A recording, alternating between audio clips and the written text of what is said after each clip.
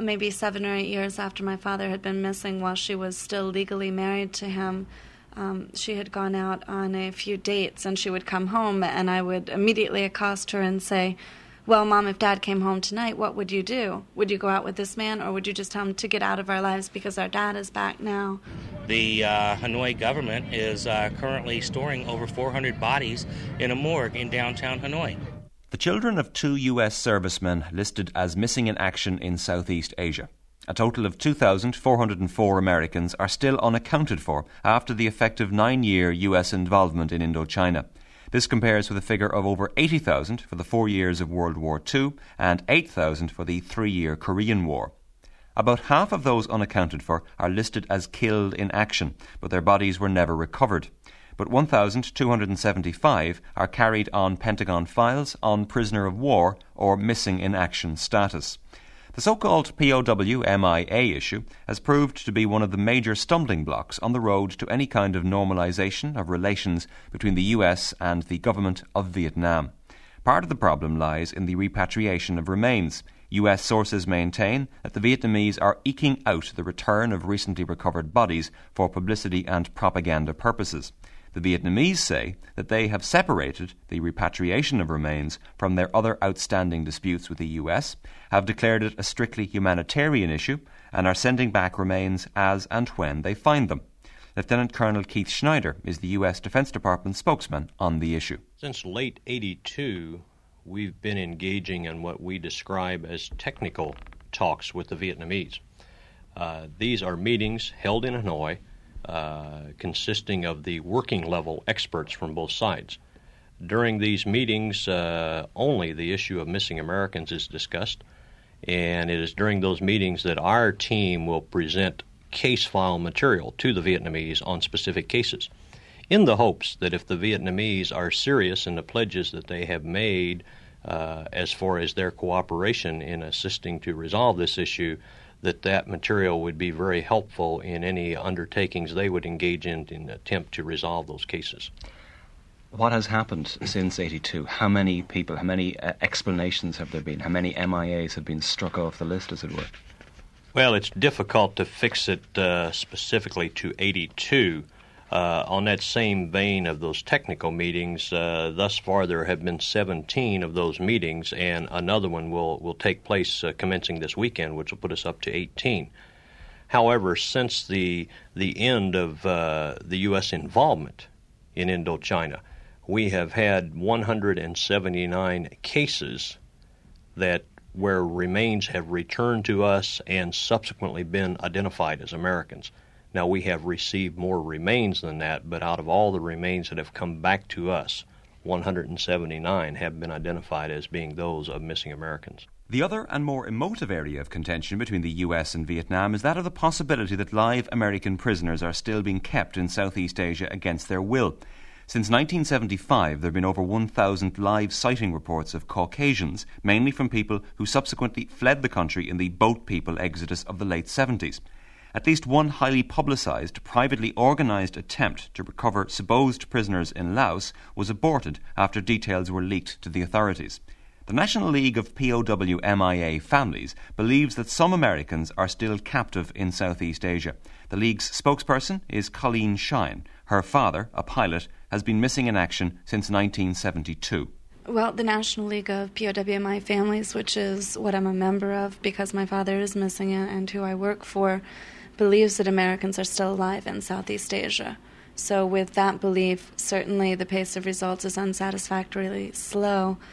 On the other hand, there has been progress. The fact that we do have technical meetings and policy-level meetings with the Vietnamese and Lao governments, I think will bring about, hopefully very soon, some of the answers that we as families are seeking. You believe that there are still prisoners in North Vietnam or in Vietnam? In Southeast Asia, yes, we do. And that's something that we don't base on any speculation, allegations, nor do we base it on a certain piece of concrete evidence. We base it on the history of the issue, known discrepancy cases, which are cases where we have a photograph of an individual maybe in captivity during the war, and have had no information as to his fate or whereabout, or the last thing we may have is some radio beeper signals where the individual said, I parachuted out, I see enemy forces, and I'm going to destroy my radio, and that's the last we ever heard. That's discrepancy information where we feel that they could provide information on that individual's fate. Since early 82, very early in the first Reagan administration, the policy has remained unchanged. And what that policy has stated since that time is very simply, although we have thus far been unable to prove that Americans are still detained against their will, the information available to us precludes ruling out that possibility. Actions to investigate live sighting reports receive and will continue to receive necessary priority and resources based on the assumption that at least some Americans are still held captive. Should any report prove true, the U.S. government will take appropriate action to ensure the return of those involved. Basically, what that is saying is we have a wealth of information. Given that information, we maintain that the only responsible stance on the issue is to operate under that assumption, but I would stress the term assumption. Unfortunately, to this date, we have not been able to verify that premise. But we approach every bit of information that comes to us on the initial assumption that it's coming from a credible source until it's proven otherwise. Everett Alvarez spent 8.5 years in various POW camps in North Vietnam during the war. He was the first pilot to be shot down on a combat mission. Given his knowledge of the Vietnamese attitude towards prisoners of war, does he believe that there could be any live POWs in Southeast Asia today? I don't know if anybody is being held there against his will. It is possible. Like I say, guys would disappear, and next thing we know, the Vietnamese has listed them as dead. 2 guys came back we thought we'd never see them again. At the last they showed up, we thought they were dead. They were held in a hospital type arrangement, and they said there were others there. Now, we had a very good communication system. We knew who was in the camp at all times, and we knew where other guys had gone. And when other guys would come from other camps, we knew who were in other camps. And so, it's a period of months would go by before, but we knew who was where. And because they moved us around a lot, so we kept track. Anybody who ever got into our camp system, we can account for today. I'm talking about the camps in and around Hanoi, North Vietnam. We heard tapes. We saw pictures in the magazines or whatever of others as they were shot down, and we heard tapes of guys when they were captured, but they never showed up in our system, and so we don't know. Especially over in Laos, there was only a small group from Laos that came that we knew. They were held in Hanoi, right near us, and we communicated. Then they took them back and forth. If a guy was injured, serious, hurt bad, chances are he didn't live. Very few guys with serious injuries live. John McCain would have been dead today had they not discovered his father was a high admiral. And then they took him to the hospital. He'd have been dead. Others with serious injuries, there are no amputees that came out. None of us came out without arms and legs. They just didn't take care of you. So whether somebody, it's possible somebody could be held, but if they are, they never got into our camp system. One incident we have is a Colonel David Hrdlicka, who is the United States Air Force. He was flying an F-105D, and this was over northern Laos. At that point, he did eject after his aircraft was shot, and a flight member reported seeing him being led away by natives shortly thereafter. We have a post-capture photo of Colonel Hrdlicka in captivity necessarily, and for that reason we feel he is one of the discrepancy cases, one of the cases which the Lao government should be able to provide us information on. When did he actually go down? What roundabout what period in the war was it? Towards the 1966. So it was towards the beginning of the war. Right. And that's something that we still have no information, although the Lao have at this point pledged to provide information on his case. So he'd been missing for 22 years. Correct. Do you realistically think that he could still be alive in Southeast Asia after 22 years? Men have certainly withstood longer times of captivity. But why? Why would the Lao authorities want to hold on to him for that period of time without communicating in any way with his family, without trying to extract quote-unquote ransom of some description from the American government? I think that to speculate on Vietnamese or Lao motivation has proven to be unhelpful in providing us any of the answers that we seek. As I mentioned, we do believe Americans are alive, and that's based on the history, the discrepancy cases like Colonel Hrdlicka's, but it's also based on the weight of intelligence information that we have at this point. Since the fall of Saigon in 1975, the U.S. government has received something in the range of 7,600 reports that pertain to the issue of missing Americans. Now, we try and divide those reports into different categories. Hearsay reports, something we classify as dog tag reports, which is nothing more than the basic data you would find on military identification tags, first-hand live sighting reports. The type of report that gets immediate and highest priority attention is that final one, first-hand live sighting reports. And there I would emphasize the term first-hand. That's someone saying, I saw. Since, again, the fall of Saigon in 1975, we have received 1,030 first-hand live sighting reports. The status of those reports, roughly 67%, have been resolved through correlation with Americans who were in Indochina but have since either returned or been accounted for. Approximately another 22% have been determined to be fabrications. That leaves 11%, or in this case specifically 119 reports that are currently in an unresolved status, and those reports are under continuing investigation and follow-up in an attempt to verify the information. With respect to that 119, we can subdivide those into two basic categories, and that would simply be those reported in a captive environment and those reported in a non-captive environment. That would be 68 were reported in a captive environment and the remaining 51 in a non-captive environment.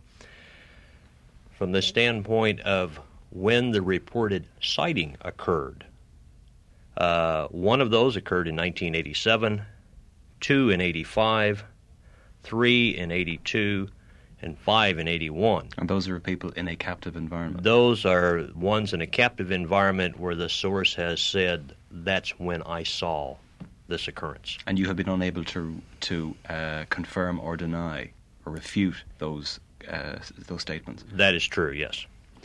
President Reagan, and he is the first president to give anything but apathy and non-effort to this issue, and he has employed priority efforts that are evident in every related agency of his administration. I preface it with that because that, to me, shows we don't have reason to not take President Reagan at his word. He's a different administration than those that left Americans in Southeast Asia at the end of the Vietnam War.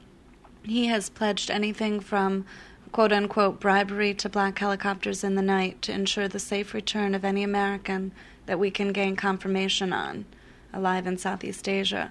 To me, that's very open. As part of our position on the possibility that this could be the case, you recall that final statement said, should any report prove true, we would then take appropriate action to ensure the return of those involved. Obviously, we're not going to discuss in specific detail the nature of that action.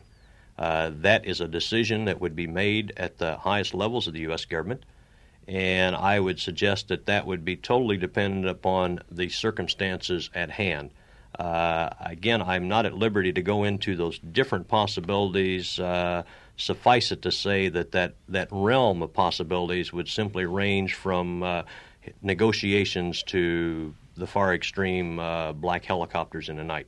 Again, depending upon the circumstances and what the decision makers felt was most appropriate action. But given that in the case of the Iranian hostages, black helicopters in the night was considered to be appropriate action, there's no reason to suggest that that policy would not be pursued again if it could be shown categorically that there were American POWs in Indochina. Again, that would be within the range of options. Again, we just simply can't get into a specific discussion or delineation of what those options might consist of. Alexander and Elizabeth Duckett live in Bethesda, Maryland, a suburb of Washington, D.C. They are in their 80s. Alexander Duckett comes originally from Arbroath in Scotland. In 1966, their son, Bruce, a pilot, was shot down over North Vietnam. For 11 years, they were unable to discover his fate. His father even went to the North Vietnamese embassy in Paris to plead for information. In 1977, their prolonged agony ended when Bruce Duckett's remains were returned to the U.S. He's buried in Arlington Cemetery. He was in the Air Force, and he was on a mission to North Vietnam and was shot down by a Russian surface-to-air missile. It was a Phantom jet, and it's piloted by 2 pilots. The other crews that were on the mission with him saw 2. Well, they acknowledged that they were being going to be hit. I guess they get this little buzzer that tells them, and they saw the explosion, and 2 good shoots came out of it. Now, one of those pilots came back, the other man, an older man, but my son did not. This was the first squadron to go to Vietnam. They left in March, and I sent Elizabeth over to the base in Arizona to see him off. And he had over 200 missions. At that time, they were not giving us any information, because, in fact, they told us not even to broadcast it very much, because they were afraid. At that time, there were a lot of people calling up anybody whose son was missing, and in the middle of the night, and say, "Oh, your son's missing! Ha ha ha ha ha!" You know, I mean, just to be irritating. We were without much information at all until 1977, 10 years later. The Vietnamese released 11 bodies, and they said Bruce was one of them. And what the government here does, they have a place in Hawaii that they examine the remains to make positive identification. And they said it was Bruce, all right. We got to take their word for it. It was a relief. That was all you could say. It was the end of hope, let's say. I don't know whether that's better than saying it was a relief or not. It was the end of hope. Because until he actually came home, you can't. Hope is the last thing you give up. And even though the others had all been home, maybe he's just that one person who's still alive. It was 58,700 men gave up their life for that, for nothing. Young men. It should never happen. If they ever declare war again, let all the congressmen go first and lead the troops. You wouldn't get them to declare war like that. It's all right if you send somebody else. I don't suppose you ever get over it, because it's so mingled with so many other emotions. It isn't just, he didn't live his life as you say an elderly person does. He was young. He had a young daughter. And for that reason, you feel worse about it, I think. It's difficult. I didn't have a father to see me graduate from high school or to go to a senior prom or to graduate from college. It's very difficult. I think that there's some solace for me in particular. I feel that at least since day one, my mother said, we don't know if your father will come home. We don't know if he's alive or dead, but wherever he is, he loves you. 8 years old. I have an older brother and a younger brother, and our family has been very close. My grandfather serves on the board of directors for the National League of Families. My mother worked countless hours in trying to gain answers as well, and then recognized that she needed to devote her time more to the rearing of her children. Is there any sense in which, for the families involved, understandably, this has become an obsession, which in a way has got out of hand, and that people are, in some sense, clutching at straws by believing that there are still POWs in Vietnam or in Southeast Asia, because that's what they want to believe. They want to retain the hope that their loved ones are still alive? I don't think so at all. I don't think that you'll find any more realistic group of people than the families. We have, as I mentioned, worked. I know the first time I saw the White House here was with the President Carter, "Where's my daddy's sign in my hand?" We had to work long and hard to set the precedent that we've set, and we've done that by sticking to the facts, not claiming, as some of the newly formed organizations who have sort of jumped on the bandwagon now that there's a priority on this issue. There's claims that can't be substantiated, like I know of a live prisoner as late as 1987 in Laos, and I have irrefutable, undeniable proof. That's something that when you investigate that, it falls short of that, unfortunately. The families, as I said, base our belief on the history of this issue, known discrepancy cases, and the weight of supportive intelligence information. That's an intellectual decision.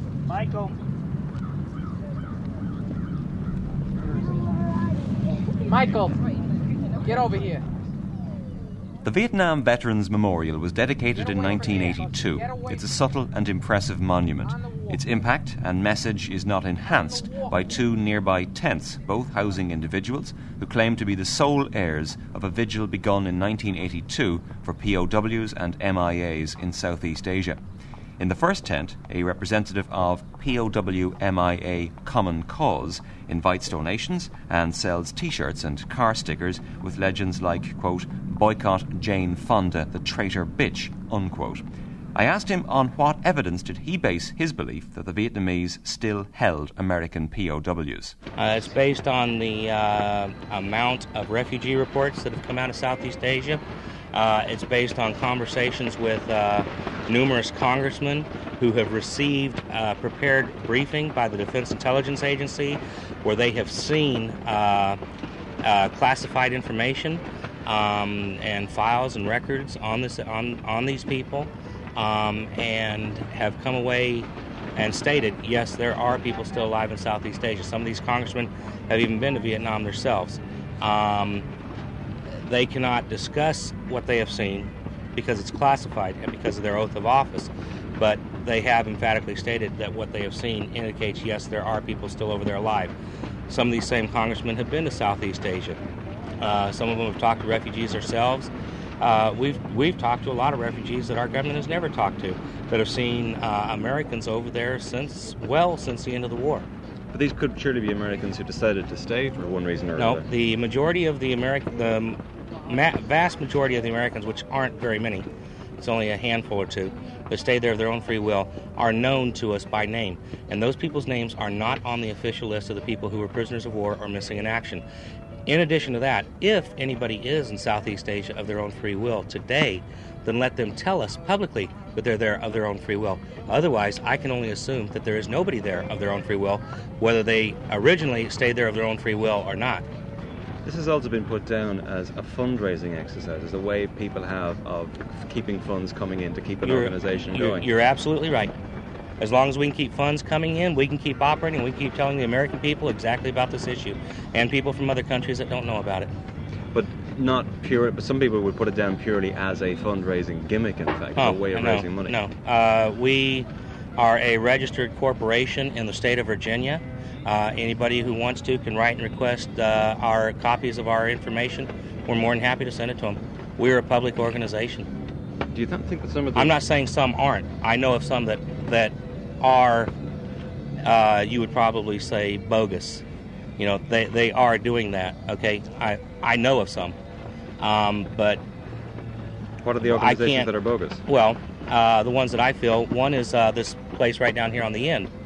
Man has a sign up out there that says 24-hour vigil on the mall since November 11th, 1982.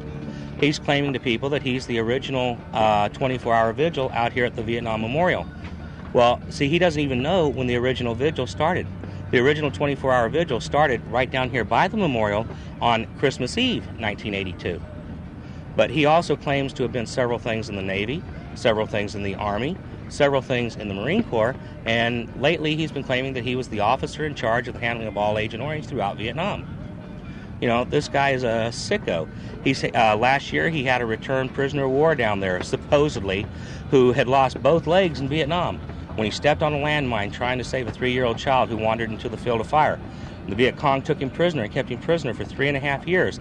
And after he was released, he came back to the States and he underwent extensive reconstructive surgery and had both legs restored. Now, please, don't insult my intelligence, you know. First thing I did when I heard this man's story, I went and called a friend of mine at the Defense Intelligence Agency. I said, could this guy be telling the truth? He says, and I'll tell you literally what he said. He said, Gary, this guy's blowing smoke up your ass. I was talking to the guys up the road, and they say you're bogus. What have you got to say to that? What do you mean bogus? I don't know what they meant by bogus. They reckon that you're a fraud, that you don't represent anything. These are the guys in the other tent up there. No, there's been a few going on over 1.5 years now over this. And that's all it is. They do that all the time. I mean, there's people out here that's got 5 to 10 different types of T-shirts and sweatshirts that are selling them for anywhere from $12 to $25. And there's another group down here that's selling T-shirts and everything else and stuff that's illegal. What kind of stuff that's illegal?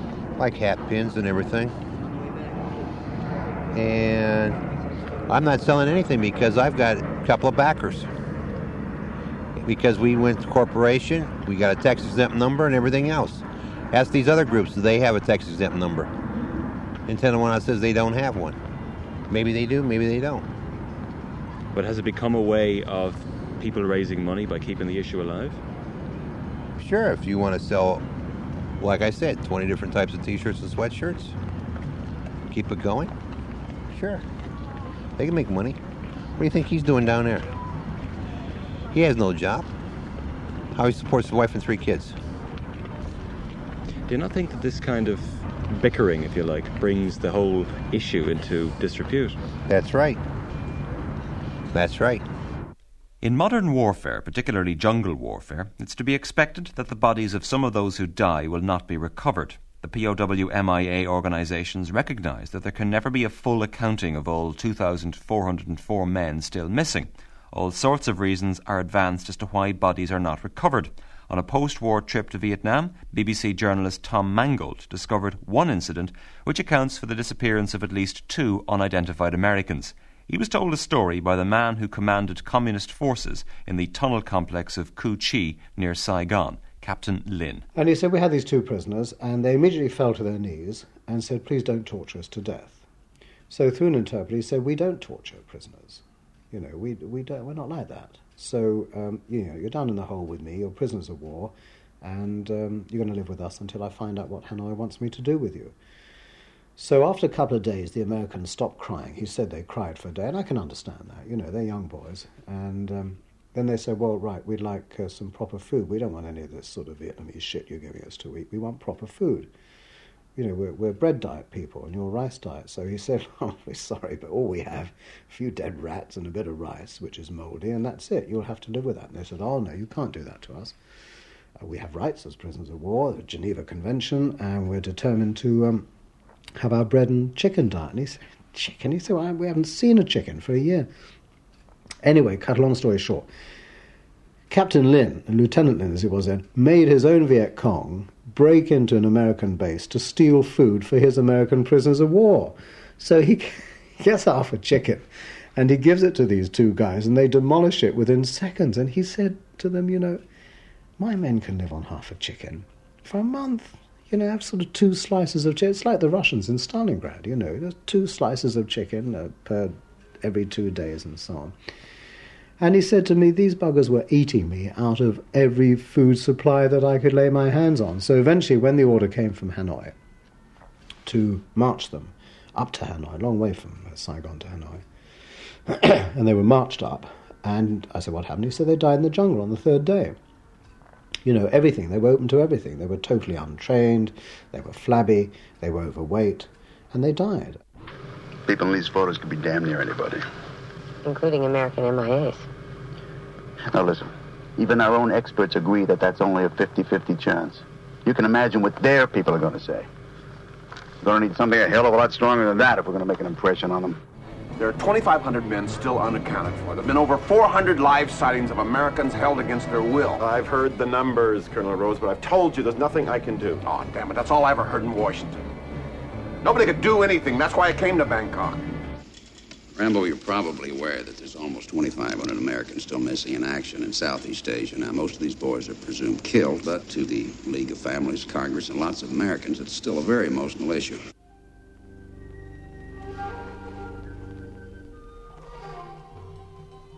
The MIA issue has given rise to a subgenre of Vietnam War films like Chuck Norris's Missing in Action and Sylvester Stallone's Rambo, in which the war is reenacted but with a different outcome.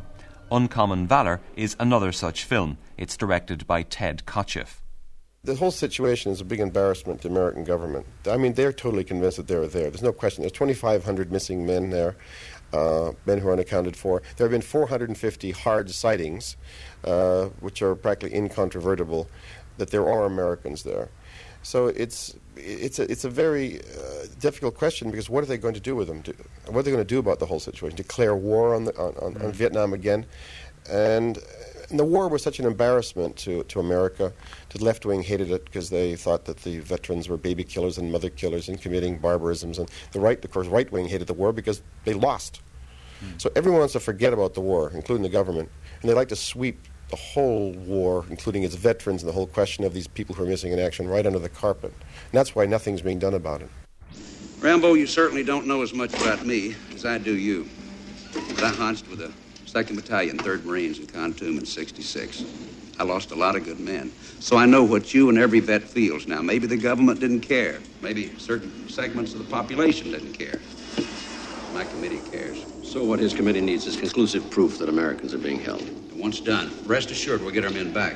Now, if there's any of our men at this POW target camp, you're to confirm their presence by taking photographs.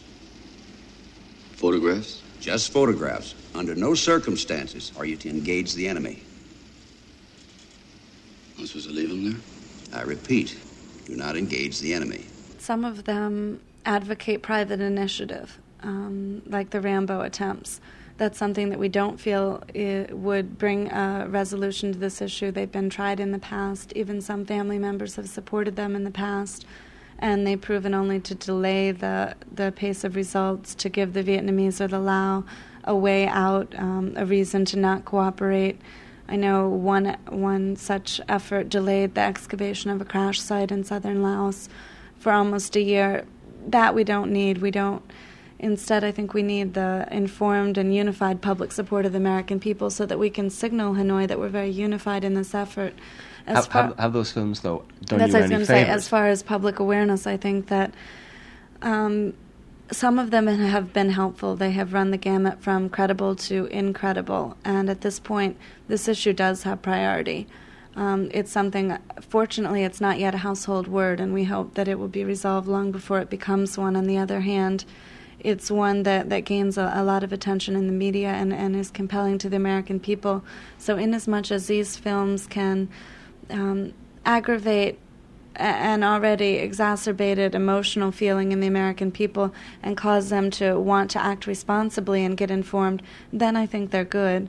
The support of the American people can work to our advantage. During the Vietnam War, there was divisiveness in this country, and the Vietnamese played that to the hilt to our disadvantage. We feel that if these movies can cause people again to become informed and act responsible, then they're helpful, in as much as they just create frustration and people who, want to say, let's go in there, let's do a Rambo, let's get them out. No, that's not helpful. The next time we meet, it'll be in Thailand with the Special Ops Designate who haunts the operation. Yes, sir. All clear? Sir, do we get to win this time? The Vietnam Veterans of America has a committee which exerts pressure on government to resolve the POW-MIA question. Publicly, the organisation has an open mind about the existence of living POWs in Vietnam. Privately, however, many officials and ordinary members see it as a right-wing political issue kept alive to raise money and emotions in equal measure. That's my personal view, and just that, I want to state that, is I don't think there are any alive POWs in Vietnam. Again, I think personally the reason why the POW/MIA issue is an issue, again, relates to the nature of the war. It's a war that we lost. It's a war. When I say we lost, I mean whatever goals that we had, we certainly didn't attain them. And in my mind, that means you lose.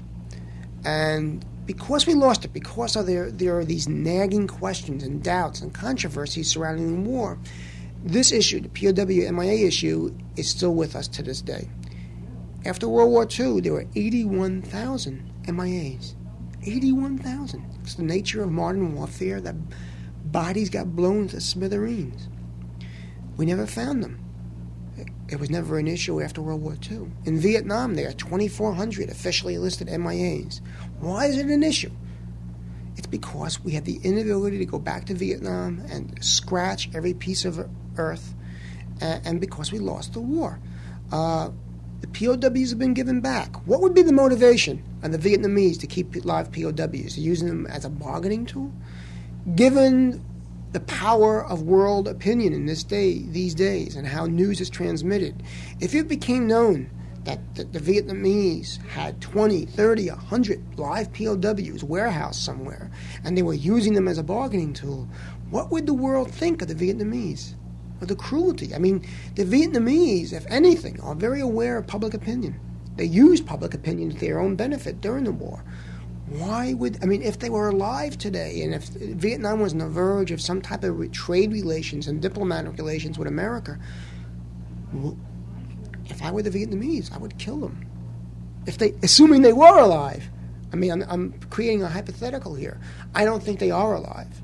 Well, my feelings are that the Vietnamese have absolutely nothing to gain to be holding live Americans against their will in tiger cages in a country that's already economically deprived. It would be a burden to them to be holding on to these guys. I think that Vietnam stands everything to gain to release any information they have on the whereabouts of bones or bodies or things like that. I do believe Vietnam is holding remains as bargaining chips. I believe it. I think I would like to see that not continue. It doesn't help them at all. I don't believe it helps their cause at all. But no live prisoners, no POW. No live. I absolutely do not believe that. I believe your POW situation is a major fundraising scam in America by some very few and sick individuals. They hook people on an emotional level by telling them they're alive prisoners of war. They have no proof.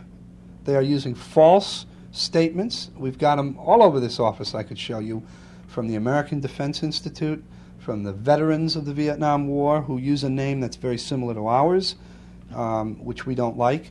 And they do nothing for Vietnam veterans. They have absolutely no programs in order to help Vietnam veterans, yet they raise millions of dollars a year for MIAs, POWs.